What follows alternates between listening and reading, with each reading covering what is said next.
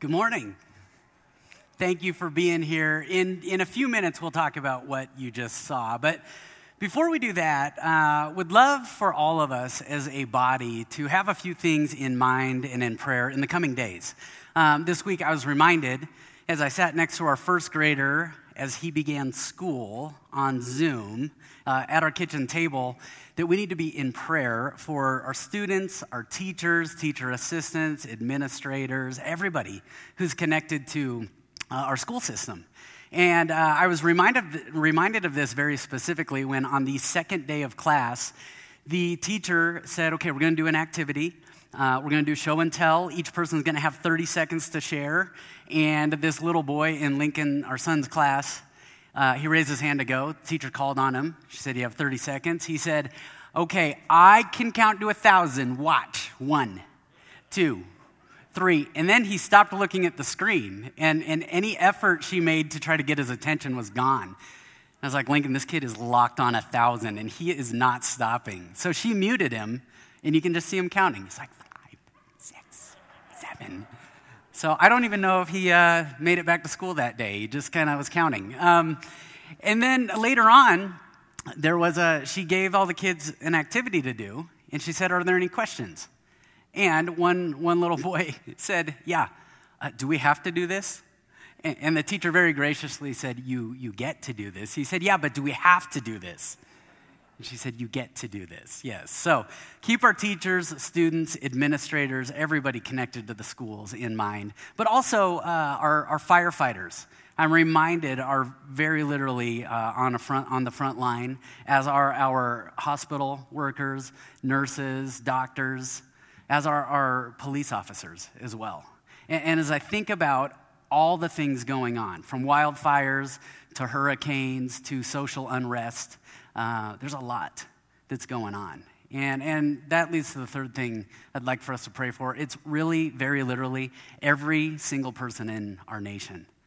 Because a lot of what's going on right now, as I look at it, I just think there is so much when it comes to human dignity that has been thrown up in the air. And we have the comfort and the peace and the reminder that Jesus purchased human dignity at the cross, regardless of what we see going on around us. And that's why we can have peace that surpasses understanding. And so with all that said, will you pray with me for those things, and then we'll hop in. Heavenly Father, we come before you. Before we start this series of messages and looking at your word, and we're reminded that 2020, there's been a lot going on, but specifically right now, there are a lot of things going on. And so we lift up our school year to you, our kids, students, teachers, administrators, parents. We know that nobody gets through a school year without you. Whether they realize it or not. We lift up our civil servants, public servants that are on the front lines, fighting fires, dealing with hurricanes, dealing with social unrest. And we also lift up to you every single person in this nation, because everybody's got an opinion about every single thing. And yet we're reminded that those are opinions, and that ultimately it wasn't an opinion you had of us. It's something you did for us at the cross. And so keep us there. Keep us coming back to there. We pray all this in Jesus' name. Amen. All right, let's talk about Doug. Doug the dog. How many of you have seen Up? Okay, so Doug the dog, as I look at him, I think of another dog, and I actually think of, it's our dog. It's Max. This is a picture of Max. He is... he is starting to mellow out. He's no longer a puppy. But Max, dogs are motivated by different things. And so it just depends on what you motivate him with. Max happens to be a food-motivated dog, like more than other dogs I've seen. And so it doesn't matter. He hears something opening, and he's coming. And it doesn't matter if the door's shut. He's coming. He's coming through it. And there is one thing, as I think about it, there is one thing that can take Max away. He can take his attention away from food. I mean, I could hold a steak in front of his face, and there's one thing that would get his attention. You know what it is? It's a squirrel. It's a squirrel.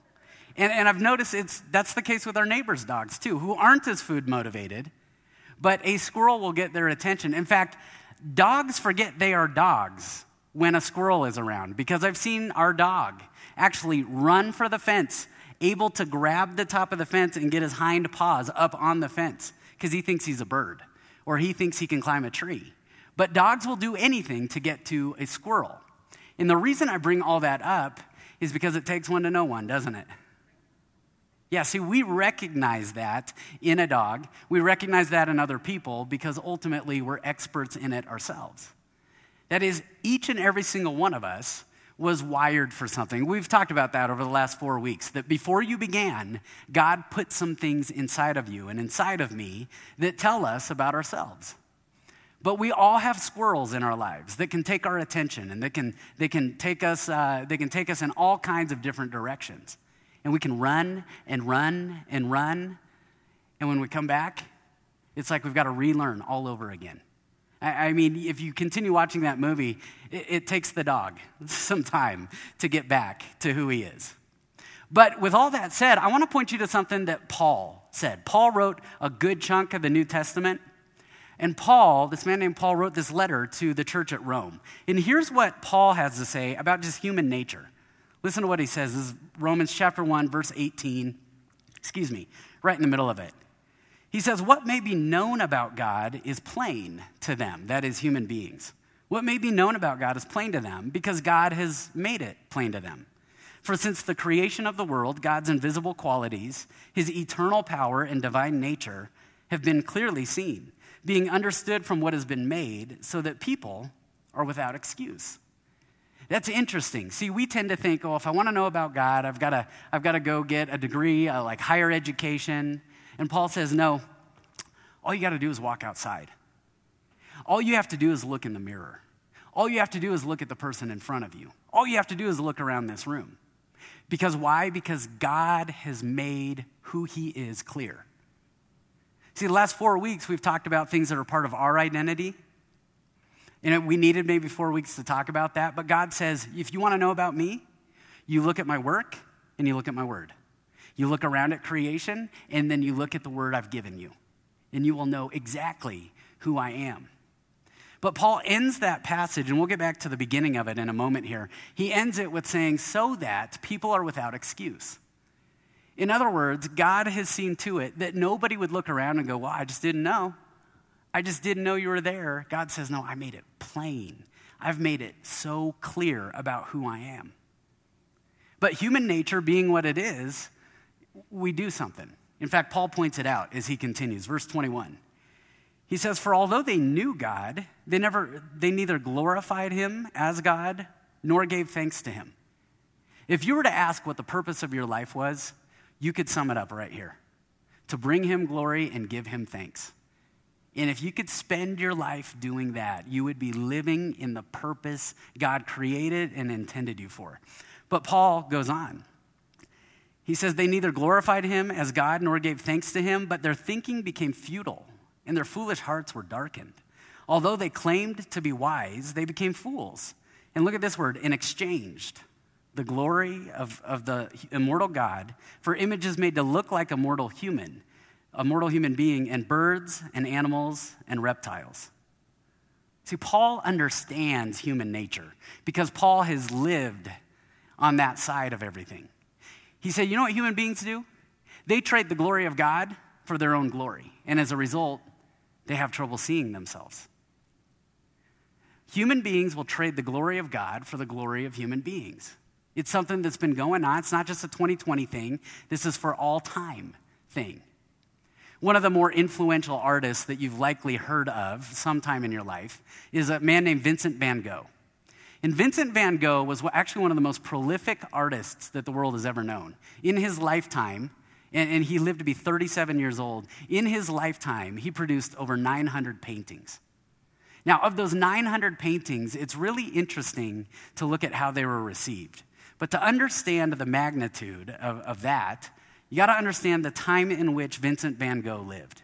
Because Vincent van Gogh lived in a time that came on the heels of an age we refer to as the Enlightenment. The Enlightenment was a time in history when human beings basically looked in the mirror and they said, we get it now. You know, all the ages before this were the dark ages, but we get it now. We're enlightened. We see things clearly. And on the heels of the Enlightenment, Vincent van Gogh was born. And it's very interesting, this man who's produced these incredible works that today we are just in awe of. In fact, his highest selling painting sold in 1990 here in the United States for $149 million. Do you know how many paintings he sold while he was alive? One. One painting sold in Belgium for 400 francs. At the time, it would have been about 450 US dollars. Because people looked at his work and they just went, that's nothing. Now, that's Vincent van Gogh. Paul says, you know what we do? We'll look at God's work that tells us so much about who he is. And you know what we do? We exchange that glory. We say, I want something that glorifies me. And so Paul, as he's giving us this passage, we have to understand that he's giving it in the context as beautiful as what it tells us about God and his nature and his identity. He's giving it to us in the context of the wrath of God. At the beginning of the verse, before what we read, he said, the wrath of God is being revealed against all the godlessness and all the wickedness of mankind, of human beings. Because with their wickedness and with their godlessness, you know what he says human beings do? They suppress the truth. That is, when human beings make the decision to trade God's glory for human glory, we suppress the truth. And we lose sight of who God is. In fact, it has some ramifications. You know, I always tend to think of the wrath of God as like this big global destructive event. And it could be that. But Paul says, no, there's something else that happens, though. The wrath of this loving God, it may be something where he just lets us go the path that we want to go and that we've chosen to go. Here's what he says in verse 24. Therefore, God, look at this phrase that keeps showing up, gave them over in the sinful desires of their hearts. A couple verses later. Because of this, God gave them over to shameful lusts. A couple verses later. Furthermore, just as they did not think it worthwhile to retain the knowledge of God, so God gave them over to a depraved mind, so that they do what ought not to be done. It's possible that God might just give people over to do what depraved thinking would do, and to make decisions out of a depraved state of being. Perhaps that's the wrath of God, because that's what human beings have always done. We've traded his glory for ours. And anytime you trade God's glory, you know what happens? You lose sight of who you are. You lose sight of who you really are. Did you notice in the video when the dog started talking, one of the first things that came out of his mouth? I love you. Because God, as we've talked about the last 4 weeks, one of the things he put inside of us was to love one another, to love him and love one another. And then Doug the dog starts talking about his master. He says he's a good master, and he's a loving master. And then all it took was a squirrel. And honestly, for you and me, all it takes, and we're not just talking about master, we're talking about our Lord, our Heavenly Father, who put within us love, and who put within us a desire to know him. And all it takes is a squirrel to take our attention, doesn't it? And you sit there and you think, who would make this trade? I mean, when you read what Paul's talking about, who would trade the glory of God for depraved thinking and depraved living? Who would do that? And the truth is, we all would. Because Paul, as he writes all this in Romans 1, he uses these words, they and them.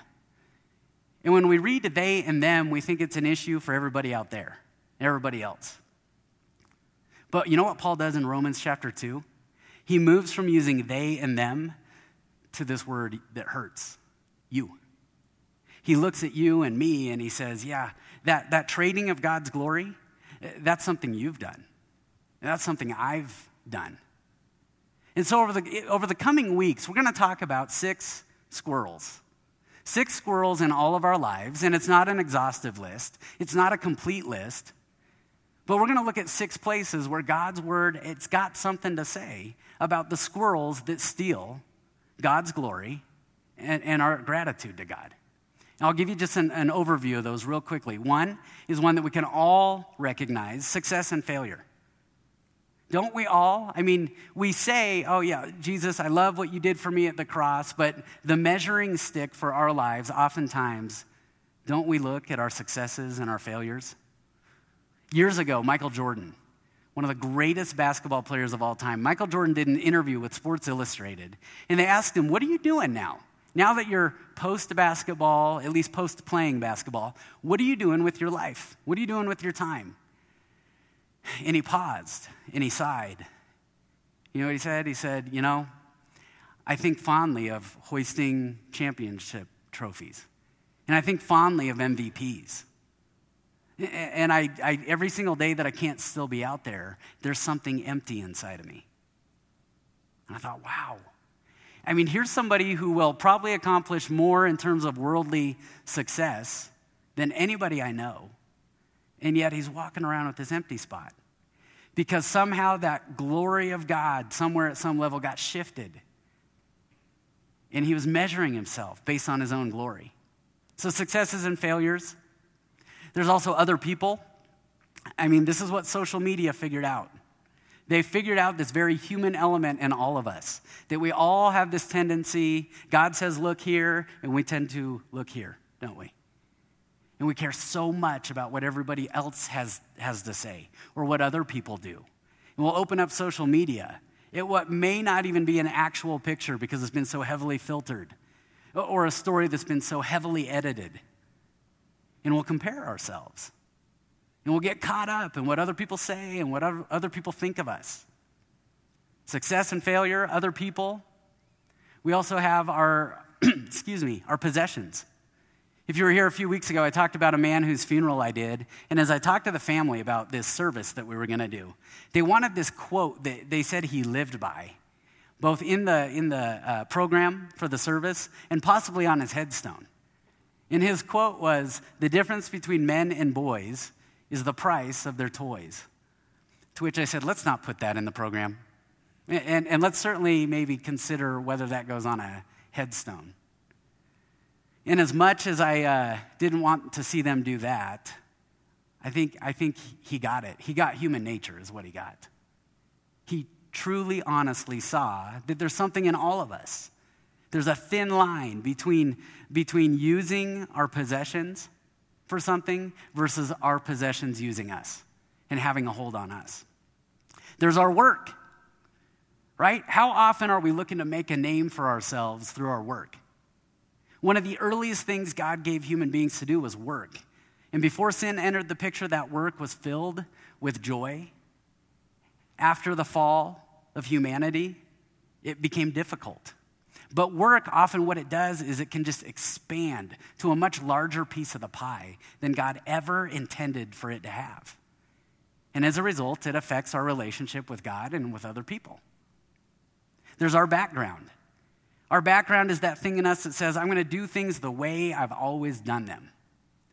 And this is the thing that as you look throughout Scripture, God is shifting human beings from doing things the way human beings always thought things should be done.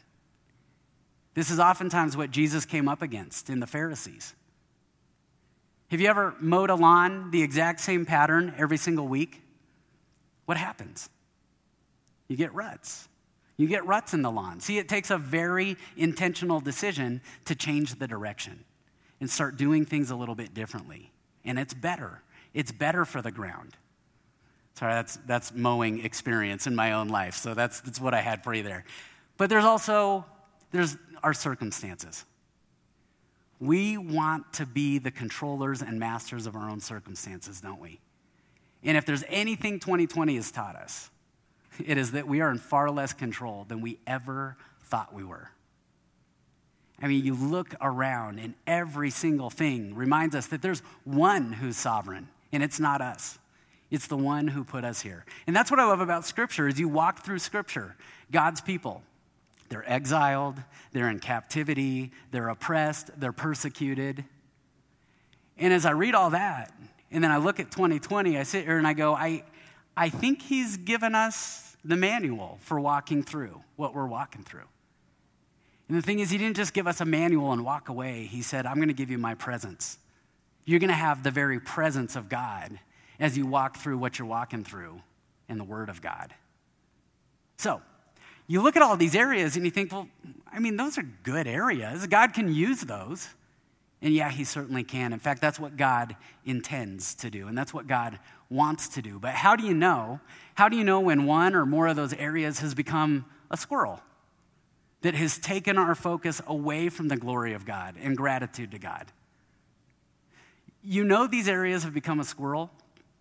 You know these have become a squirrel anytime you look in the mirror and recognize that it's being used to trade the love we already have for the love we think we want. See, when you look at those areas, a lot of times we're hoping it's going to give us something. And over and over and over, you know what Paul's reminder is and Scripture's reminder is you already have. You already have all you need. You already have all you could want. You may just not see it. Because when we trade that glory, we don't see accurately.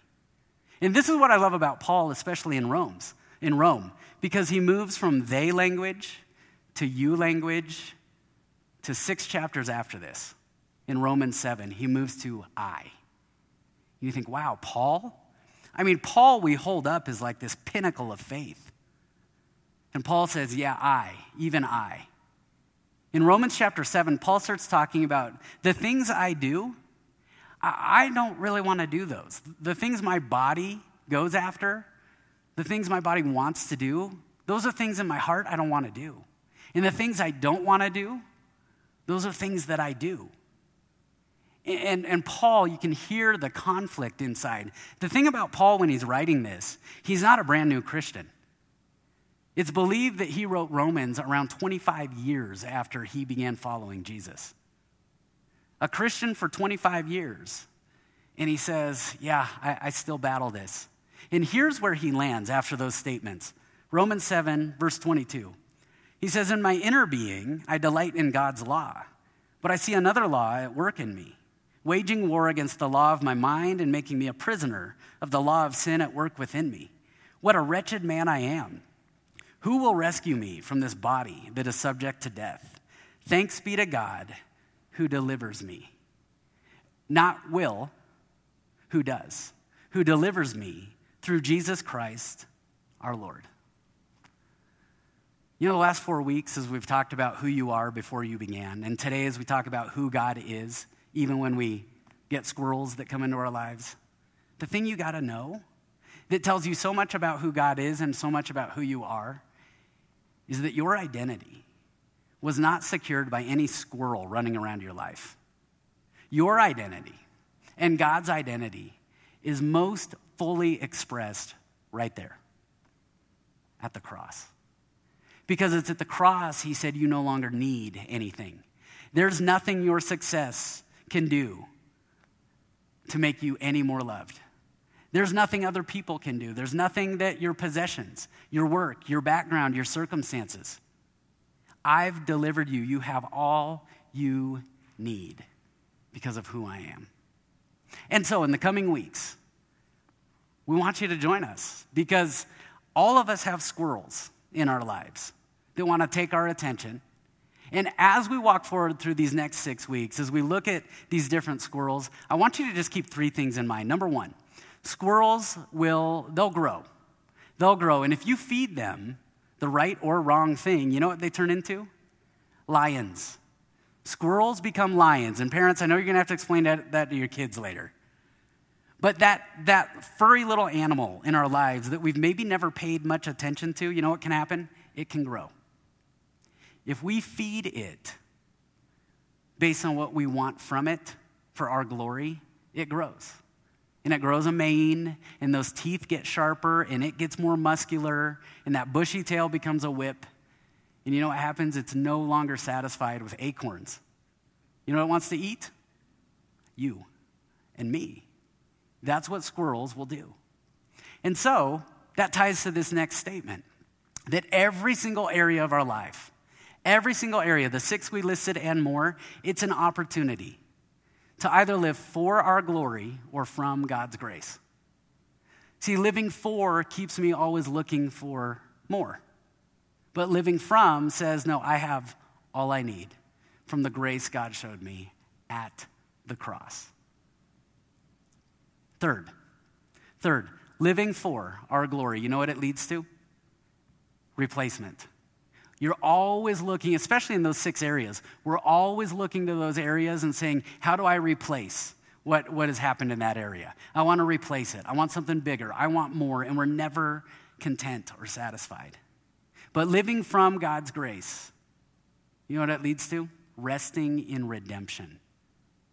There's a major difference in going to work, looking for our glory, always trying to replace it, and going to work, living from his grace and his redemption. And so, I would ask you to write that down, take a picture of it, keep it in mind as we walk through these squirrels that we're going to talk about in the coming weeks. I'm going to invite the worship team back out.